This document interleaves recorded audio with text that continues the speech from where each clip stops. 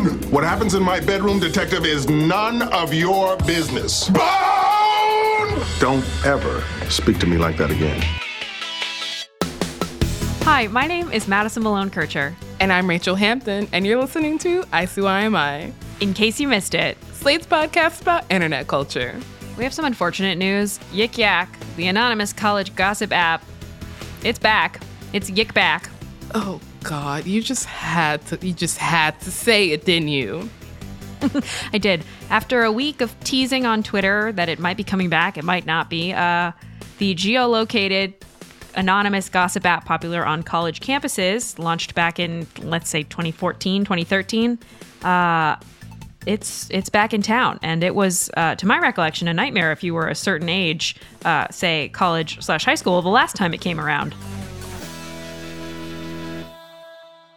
It was a nightmare, but it was also a dream in that I love gossip, and Yik Yak was the best for gossip. Objectively bad, but I ate. As two people who feasted through Yik Yak round one, we'll be keeping an eye on it, and we'll keep you posted. Speaking of eyes, actually, Rachel, you know no. what? I was like, you know what? I'm not going to make that joke. Today's episode is about bone talk, specifically a TikToker who goes by the name @JonsBones, that's JONS, and has an online store of the same name that sells, you guessed it, bones. And no, that's not a joke. You can really go to jonsbones.com right now and buy a femur with a light patina for $260.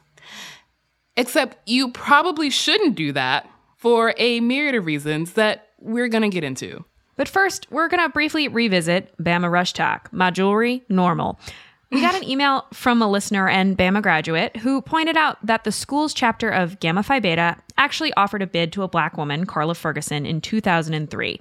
In our Saturday episode, we said that Alabama didn't officially desegregate until 2013. In 2013, that was the year the school finally grappled on the record with the racism of Greek life, and the year that more than one sorority offered bids to black women, which this listener actually had some more info about that we also didn't get into the episode, namely the function of fraternities in the exclusion of black women from sororities.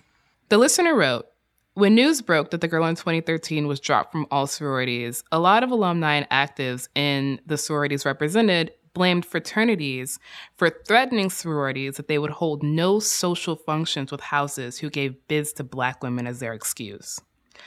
They go on to say that, I can confirm that when Carla was initiated in 2003, Gamma Phi was shunned by most fraternities and then became the subject of fat-phobic stereotypes for the next decade, as fraternities wouldn't openly say their decision to not have social functions with the house was a racist one. Our favorite word around these here ICYMI parts is nuance. So there's some more nuance for you, and boo to sexism, racism, and fat phobia. Speaking of, we have to find another transition than that, I know. But speaking of people emailing us, so many of y'all emailed, DM'd, tweeted, sent carrier pigeons about Bone Talk, basically asking some form of what the fuck is going on. This episode and my therapy bills are for y'all.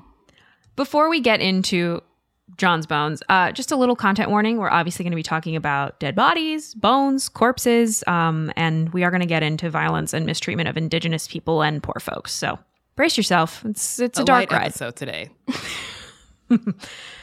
Okay, so enter John's Bones, a very Instagram-y aesthetic purveyor of, bones. If you want to drop hundreds or maybe even thousands of dollars, John Pichaya Ferry will sell you human remains. Skulls and tibias and hands and feet and can you tell I don't know the names of that many bones? And, everything on up to full-ass articulated skeletons. For the blissfully unaware, articulated is when bones are connected versus disarticulated, which are just floating metatarsals. Ooh. It's the only one I know. So John of John's Bones is a man who has a room full of spines hung on his walls. This is a man who is obsessed with bones, who says his obsession is purely from a curiosity and educational standpoint, and the man owns a lot of bones. When Madison says a room full of spines, she's not exaggerating. It's literally, think of string lights, except spines on a wall. It looks like if you didn't know it was real human remains from real people who had real lives and thoughts and feelings, you would think this was some sort of garland of fake bones bought at Etsy to be particularly spoopy. And spoopy it is. Per the website, John's Bones is the leading provider of medical human osteology. We are committed to providing thoughtful selections of human bones for the purpose of educating and understanding. Which, okay, that sounds a little weird if bones are not your thing, but it is full of nice buzzwords. John's Bones has about 49K followers on Instagram, and he is very active on TikTok, where he has 21.3 million likes on his profile and just under 500,000 followers. TikTok is also where he's essentially been telling on himself and blown up his business into this week's viral internet nightmare. He's based out of New York, a relatively young guy who says he studied at Parsons School of Design and is a product manager by trade. He is passionate about bones, sure, that seems obvious in some sense, but that's not a substitute for any sort of credentialing, which I'm going to go ahead and assume he has none of, because if he did, they should probably be on the website. He's not a doctor, he's not a lawyer, an osteologist, an archaeologist, a cultural anthropologist. He's just a guy who, according to the About Us story, has been obsessed with bones since childhood and is on a mission to destigmatize, that's a word that gets thrown around a lot, he wants to destigmatize the bone trade. Perhaps the bone trade should stay stigmatized. A thought. So John Ferry says there are 3 types of skulls, but that they only work with quote-unquote medical skulls. That's the ones they exclusively sell. The other 2 kinds are tribal skulls, which are of religious or spiritual origins, and then archaeological skulls, which are found skulls. So the problem with tribal skulls is a lot of these skulls originated outside of America but now reside in the US, and these have been exclusively asked to be returned to their original country of origin. With ossuary and archaeological skulls, we don't know what the individual wanted done with their remains. We don't know if they wanted to be cremated, buried, or what the situation is relating to the remains, and this is why we don't work with those. And now lastly are medical skulls. So these are individuals that donated their bodies to medical science, and they were made to be displayed, studied, and learned from. So this is why personally we work with those types of skulls. I hope this answers a lot of your questions, and if you have any more, feel free to ask.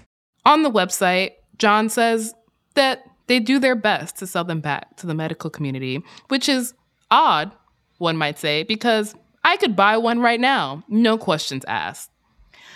But I feel like the maintaining strict rules about selling only to medical and academic situations probably wouldn't be good for business, but maybe is good for legal liability. That's just a guess, though. So when John talks about the quote-unquote medical market and medical bones, those are bones that were prepared and treated in such a way that they were meant to be used by hospitals, by medical schools, by doctors specifically. And they'll have markers from specific companies indicating that's how and why they were preserved. But what John's Bones is sort of skimming over here, it mentions occasionally, but not with enough detail, is that it doesn't necessarily mean the person whose bones those are gave them truly and freely with the intention of them ending up where they have. And what we're talking about is the very nefarious business that is and has been the bone trade, a system historically rooted in classism, in exploiting poverty. In one TikTok, John talks about the places where a lot of the bones they deal come from. And he specifically points out India, noting that a lot of the bones that ended up in the quote-unquote medical market came from people who would be at the bottom of India's caste system and historically would sell or would have their bodies sold by their families into the so-called medical bone trade for money. I mean, you mentioned classism, but specifically Western imperialism. A lot of these bones and skeletons that would make their way from India were sold specifically to the UK, to the United States, for the purpose of medical education, but it's an inherently unequal and imperialist structure. There's actually a really interesting YouTube video by this doctor named Rohan Francis, also known as Midlife Crisis, which great name. No, he has a really interesting video giving a really phenomenal overview of the history of medical skeletons in the West. In India, processing and disposal of dead bodies was regarded as a low-caste job, left to some of the poorest members of the community. The promise of some extra cash was a no-brainer, quite literally if a skull had been requested, and soon India, where dead bodies were in no short supply, was the source of most of the specimens coming to the UK, America, and Europe. This roaring trade continued at a pace. In 1984, India exported 60,000 skulls to America alone. Calcutta's bone factory's revenue exceeded $1 million. The ravenous hunger for bones meant that simply scouring city mortuaries for unclaimed bodies would not meet the demand. The bone merchants of Calcutta headed to the cemeteries and funeral pyres, ready to pounce as soon as the grieving family had departed. We'll link the rest of the video in the show notes, but later in the video, Dr. Francis actually goes to Kolkata and attempts to buy, and pretty much succeeds to buy a human skeleton in 2020, signaling that though this kind of trade and export of human bodies is technically illegal, it's very much still accessible. John's Bones website really oversells, in my opinion, that this is about access and education and destigmatizing bones. Because, you know, selling a skull for $3,000 does not scream accessibility to me. If we were really and truly trying to make bones, human people's bones, human beings with lives and families and parents accessible, that wouldn't cost $3,000. Yeah, perhaps we should make them accessible, but also $3,000. But also, if they were cheaper, I would be like, what the fuck? There are so many. Maybe just don't put a price on human bones. That's my, That's a good takeaway. It sort of makes your head spin. Also making my head spin, and I can't believe I'm about to willingly invoke the Tumblr word on this show. Rachel, this has all happened before, right? Yes, it has. As soon as this came up, as soon as I saw the words bone talk, I was like, no way. Not again. Not again. This is not a high-speed download, but it does need to be a fast-paced I'm going explanation. Super fast. Okay, if you were on Tumblr 2015, you probably witnessed the Great Bone Debate, which was actually set up by a Facebook post. Shout out to Interplatform Discourse. I believe someone was selling bones they had, their heavy air quotes here, found at a Louisiana cemetery. And someone then traced the creator of the Facebook post to their Tumblr account, which, love an internet sleuth. The Tumblr account is Little Fucking Monster. And the person who traced these two accounts together wrote one of the most iconic call-out posts to ever exist in Tumblr history. It goes, PSA, Tumblr user Little Fucking Monster is stealing human bones from cemeteries in Louisiana. Please don't let them get away with this and spread the word /signal boost. Can you imagine being in high school and looking at this post and thinking, what the fuck? Because that's what was happening with me.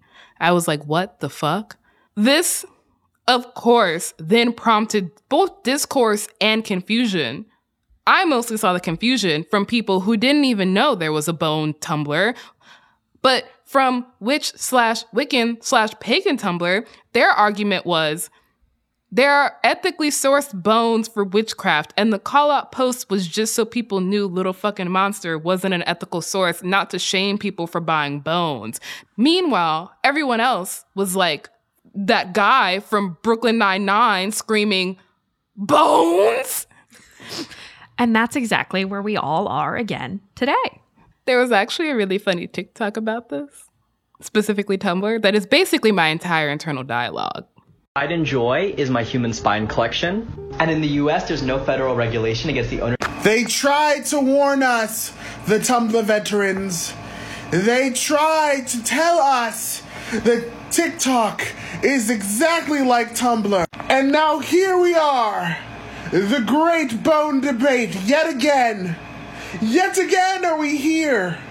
Why didn't we heed their warning? Why didn't we heed? Why doth history dare repeat itself? Why do we forget the bounds of history? I do think that's what the voice in your head sounds like now. Oh, 100%, 100%. It's perfect. Why doth history repeat itself? Okay, so that's a lot of talk about bonership. Bitch! We've talked a lot about quote unquote owning bones. And we've talked about how there are people like John Ferry saying, but it's technically legal. We actually reached out to John and he rebuked any comparison to the Tumblr era bones thief incident. He said that he finds that person to be abhorrent and an example of all that John's Bones is trying to combat in the industry.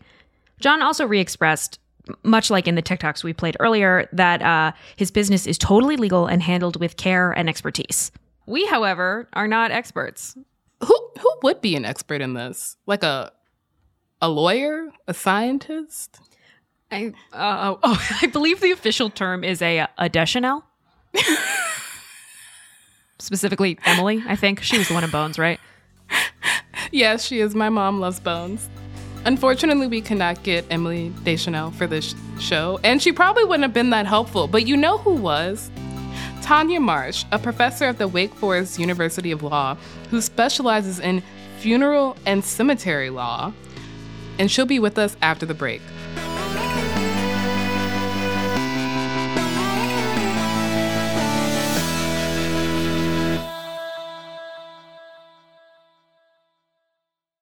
Tired of not being able to get a hold of anyone when you have questions about your credit card? With 24/7 US-based live customer service from Discover, everyone has the option to talk to a real person anytime, day or night. Yes, you heard that right. You can talk to a human on the Discover customer service team anytime. So the next time you have a question about your credit card, call 1-800-DISCOVER to get the service you deserve. Limitations apply. See terms at discover.com/creditcard. In 2007, TV network CBS dropped 40 kids in the middle of the New Mexico desert as part of a brand new reality show. These kids would have to build their own society from scratch. And if this sounds like Lord of the Flies to you, well, it was meant to. We were on this mission together, and we were going to prove to the world that we could make a better society than adults could. I'm Josh Gwynn, and I want to know what this wild TV experiment was really about. Split Screen, Kid Nation, a 6-part podcast from CBC. Available now. Coming soon from Slate Podcasts. So, first it was Dade County. Voters in the Miami area repealed civil rights for gay people by a 2-to-1 margin.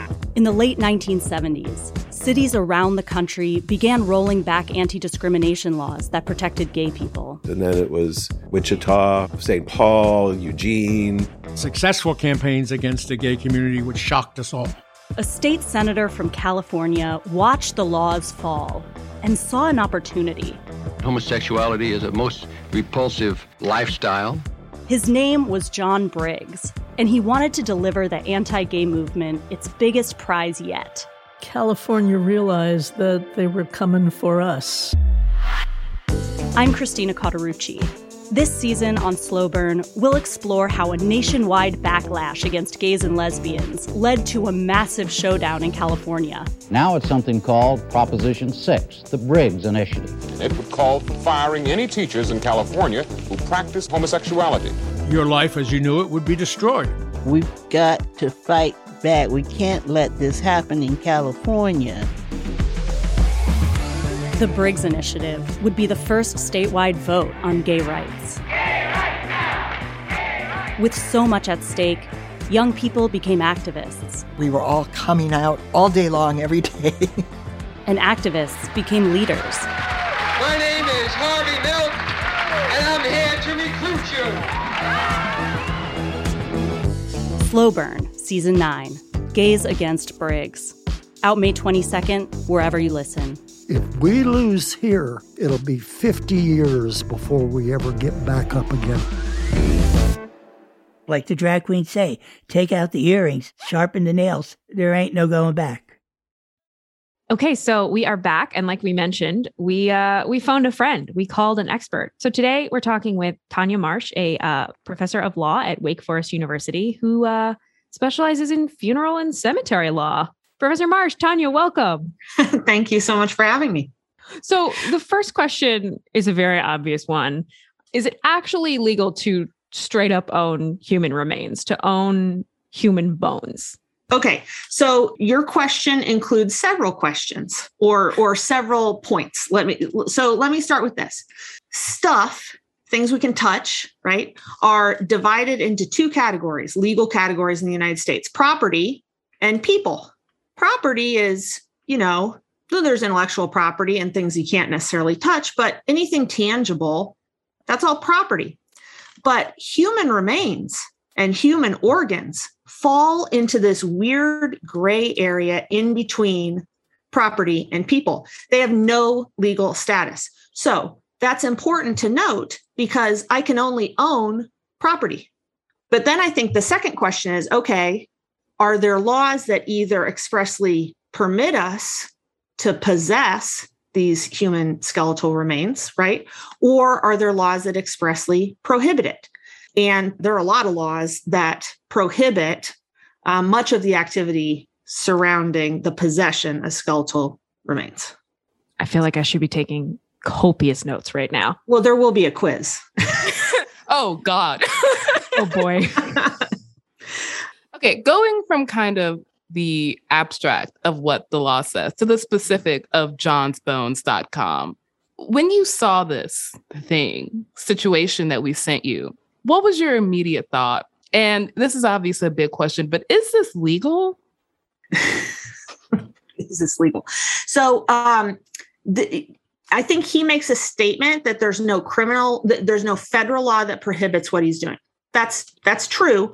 That misses the super important point that federal law has pretty much nothing to say about human remains. It's state law. And there are a number of states where it is expressly illegal to possess human remains. But the bigger issue is that it's illegal to get them in the first place, right? Where did they come from? Grave robbery is illegal in every state. Abuse of corpse, reducing a body down to skeletal remains, is illegal in every state. So where did these remains come from, right? The thing is, this is not the only person who's engaged in this activity. This is commercial activity. These human skeletal remains are in the market. They've been in the market for a long time. Until just a couple years ago, you could buy them on Etsy, you could buy them on eBay, and some of those larger kind of marketplace sites. But now the activity has largely been pushed to Facebook, Instagram, and TikTok. Okay, so you mentioned the real question here is, how does one get these bones in the first place in the United States? And what John's Bones says that it does is that it is locating skeletal remains that were articulated for medical purposes. And then, as you said, transacting, as they would say, selling them back into the market. Yeah, but I mean, those were once living people, right? So what I'm saying is there has never been in the United States a legal process to take a deceased human being and turn them into skeletal remains. So now we kind of move from the area of legality to the area of ethics. John's Bones seems to be using the kind of idea of the medical market as a way to get around the morality and ethical quandary of it all. But as you're saying, medicine has historically been fine with dehumanizing people and using their remains in the service of teaching, but that doesn't erase the question of where the origins of these bones are. Right. I mean, I would be amazed if anyone who's actually engaged in medical study today, outside of, the Mutter Museum in Philadelphia, where this is really their niche, right? But it used to be you had doctors in small towns that had an articulated skeleton in the corner. Well, guess what? They also didn't have the internet, right? So they couldn't look up which bones were located where on a person if they needed that information. So that skeleton is actually of some use to them. We're a little past that now. So the idea that a lot of medical professionals are using these for legitimate reasons, I think, is a little naive. I mean, these are things that some people like to collect, right? And display. And I mean, and I would also say that people who are really flagrantly advertising that they have these collections of bones in their houses, et cetera, are running a risk. There are a lot of criminal laws that a county prosecutor, if they got a hold of some of this stuff and realized that that person was in their jurisdiction, I would advise a client, that's a pretty risky thing to do. The dead in the United States have a right. The dead, once you are dead, you have a right to be buried and for perpetual undisturbed repose, right? You can't go into a cemetery and dig up a grave. And so why should these anonymous bodies, right, that have been reduced to skeletons, be afforded so little respect when the mainline view of the law is to afford bodies great respect? That's the disconnect that I think the law probably hasn't grappled with enough, but I think there's enough there that a county prosecutor could make somebody's life really difficult if they wanted to. So from a layman's perspective, any fully articulated skeleton you see is not really supposed to exist. There is no legal way for it to exist in the United States. Okay. There's no legal way for it to have been created in the United States. Okay. This has just been a fascinating conversation and explaining why half of the terms used on this TikTok, from selling to medical market, are all lies. They're fake. They're not real in the eyes of the law in this country where they're doing business. Well, a lot of people do a lot of things. It's also funny to me that you brought up this idea that John's Bones is effectively telling on himself on the internet by making all of this content, because that's how we and the many people who also tagged us being like, please talk about this. That's how they found him, because there were two specific instances. One is that he appeared to be selling the skull that John's Bones was claiming was of an indigenous person from Scandinavia. And the second was that he gave this like very chipper history lesson about, well, many of the bones in the medical market came from low caste people in India, as though that made it ethical, as though those people had any sort of real choice in the matter. And he didn't have to do either of those things. My 15-year-old who came in here to tell me about this account a couple hours before we started talking, he said there's an episode in which he says he got a bunch of bones from Iran. I have not seen that one, but I'm like, how the hell did you get bones from Iran? And why would you be telling people you got bones from Iran? Yeah. I don't know. I mean, like I said, there's a bunch of people who are in this business. I have not run into a single person in this business who is not completely convinced that everything that they're doing is legal and ethical, right? We're the ones who have, weird hangups that we don't think it's cool for everybody to have, their shelves lined with skulls or whatever. So, but there's a lot of people convinced that they're not doing anything wrong, and they are. This is a strange question, but one I keep thinking about looking at this website is, how does one even price a human remain? This is not a question I expect you to know the answer to, but just the thought of sitting down and saying, okay, this skull from the quote unquote medical market, $2,900. Yeah, I don't know. Before eBay banned the sale of human skeletal remains, I remember I was sitting in my living room on eBay trying to get the prices so I could tell my funeral and cemetery law class.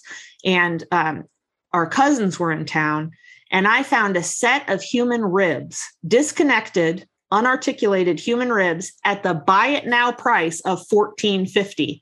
And I almost bought them just so I could go dig a hole in the backyard and bury them. But my cousins were so horrified by the concept of me buying. But I mean, just the idea of a set of ribs disconnected from a person at a buy it now price, right? I mean, there's just something so unbelievably crass about that. It's just, I mean, you said this, but it's just so dehumanizing. It does not acknowledge that these bones were somebody's at some point and that this person had a life and people who love them. And now you're treating their remains as decor in your home or a hobby. And did they consent? I mean, is that what they wanted to have done with their bones, is to be on display? I just, maybe. And I'm all for people getting to treat their body before and after death, however they want to. If you want to be stuffed and displayed in a museum and the museum wants you, have at it, right? But that's about what the person wanted. It's the lack of consent that is really galling to me. Technically, if I go into the Met and see a mummy, that's a dead body in New York, and I'm supposed to call the coroner, Mm-hmm. There's no law that says you can have a mummy in a museum. So we do a lot of things that the law doesn't expressly tell us we can do, and the law doesn't expressly tell us we can't do, right? But there has to be a difference between a mummy in a museum and a guy making TikToks about bones that he keeps in his house. Okay, so Rachel, myself, and Professor Marsh will be taking a field trip to the Met, heading over to the Temple of Denver, and NYPD. Yes. Please take seriously the women calling about the mummified bodies. I'm on board. I'll meet you there. All right. Thank you so much for joining us. We're going to end this interview before the pop quiz actually happens. Oh man, I've been making questions up. Well, thank you so much for having me. It was a lot of fun talking to you. Thank you so much. I'm going to hide before you pull out the Scantrons. That was really fascinating. What a great conversation. I felt like I should have been taking notes the entire time. Had some really good, nice bone videos you got here. Nice bones. Would be a real shame if something were to happen to them. Energy that I respected.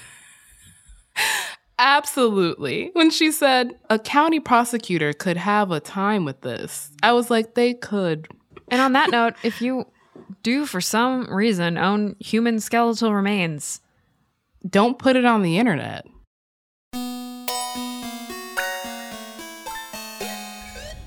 All right, that is the show. We will be back in your feed on Saturday, so definitely subscribe. It's free and the best way to never miss an episode or one of Madison's terrible puns.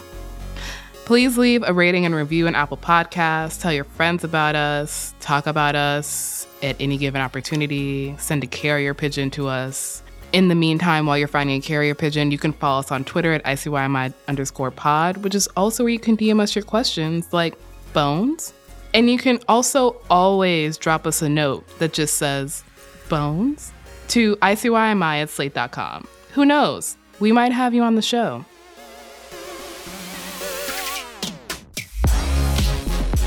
ICYMI is produced by Daniel Schrader. Our supervising producer is Derek John. Forrest Wickman and Allegra Frank are our editors, and Gabe Roth is editorial director of audio. See you online. Or maybe at the county prosecutor's office.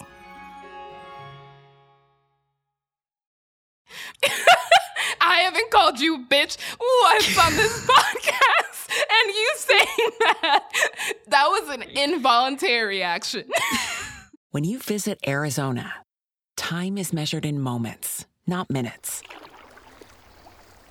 Like the moment your work stress disappears as you kayak through the canyons. Or the moment you discover the life-changing effects of prickly pear chocolate. But nothing beats the moment you see the Grand Canyon for the very first time. Visit a new state of mind. Learn more at hereyouareaz.com. Coming soon from Slate Podcasts. So, first it was Dade County. Voters in the Miami area repealed civil rights for gay people by a 2-to-1 margin. In the late 1970s, cities around the country began rolling back anti-discrimination laws that protected gay people. And then it was Wichita, St. Paul, Eugene. Successful campaigns against the gay community, which shocked us all. A state senator from California watched the laws fall and saw an opportunity. Homosexuality is a most repulsive lifestyle. His name was John Briggs, and he wanted to deliver the anti-gay movement its biggest prize yet. California realized that they were coming for us. I'm Christina Cauterucci. This season on Slow Burn, we'll explore how a nationwide backlash against gays and lesbians led to a massive showdown in California. Now it's something called Proposition 6, the Briggs Initiative. It would call for firing any teachers in California who practice homosexuality. Your life as you knew it would be destroyed. We've got to fight back. We can't let this happen in California. The Briggs Initiative would be the first statewide vote on gay rights. Gay rights now! Gay rights! With so much at stake, young people became activists. We were all coming out all day long, every day. And activists became leaders. My name is Harvey Milk, and I'm here to recruit you. Slow Burn, Season 9, Gays Against Briggs. Out May 22nd, wherever you listen. If we lose here, it'll be 50 years before we ever get back up again. Like the drag queens say, take out the earrings, sharpen the nails. There ain't no going back.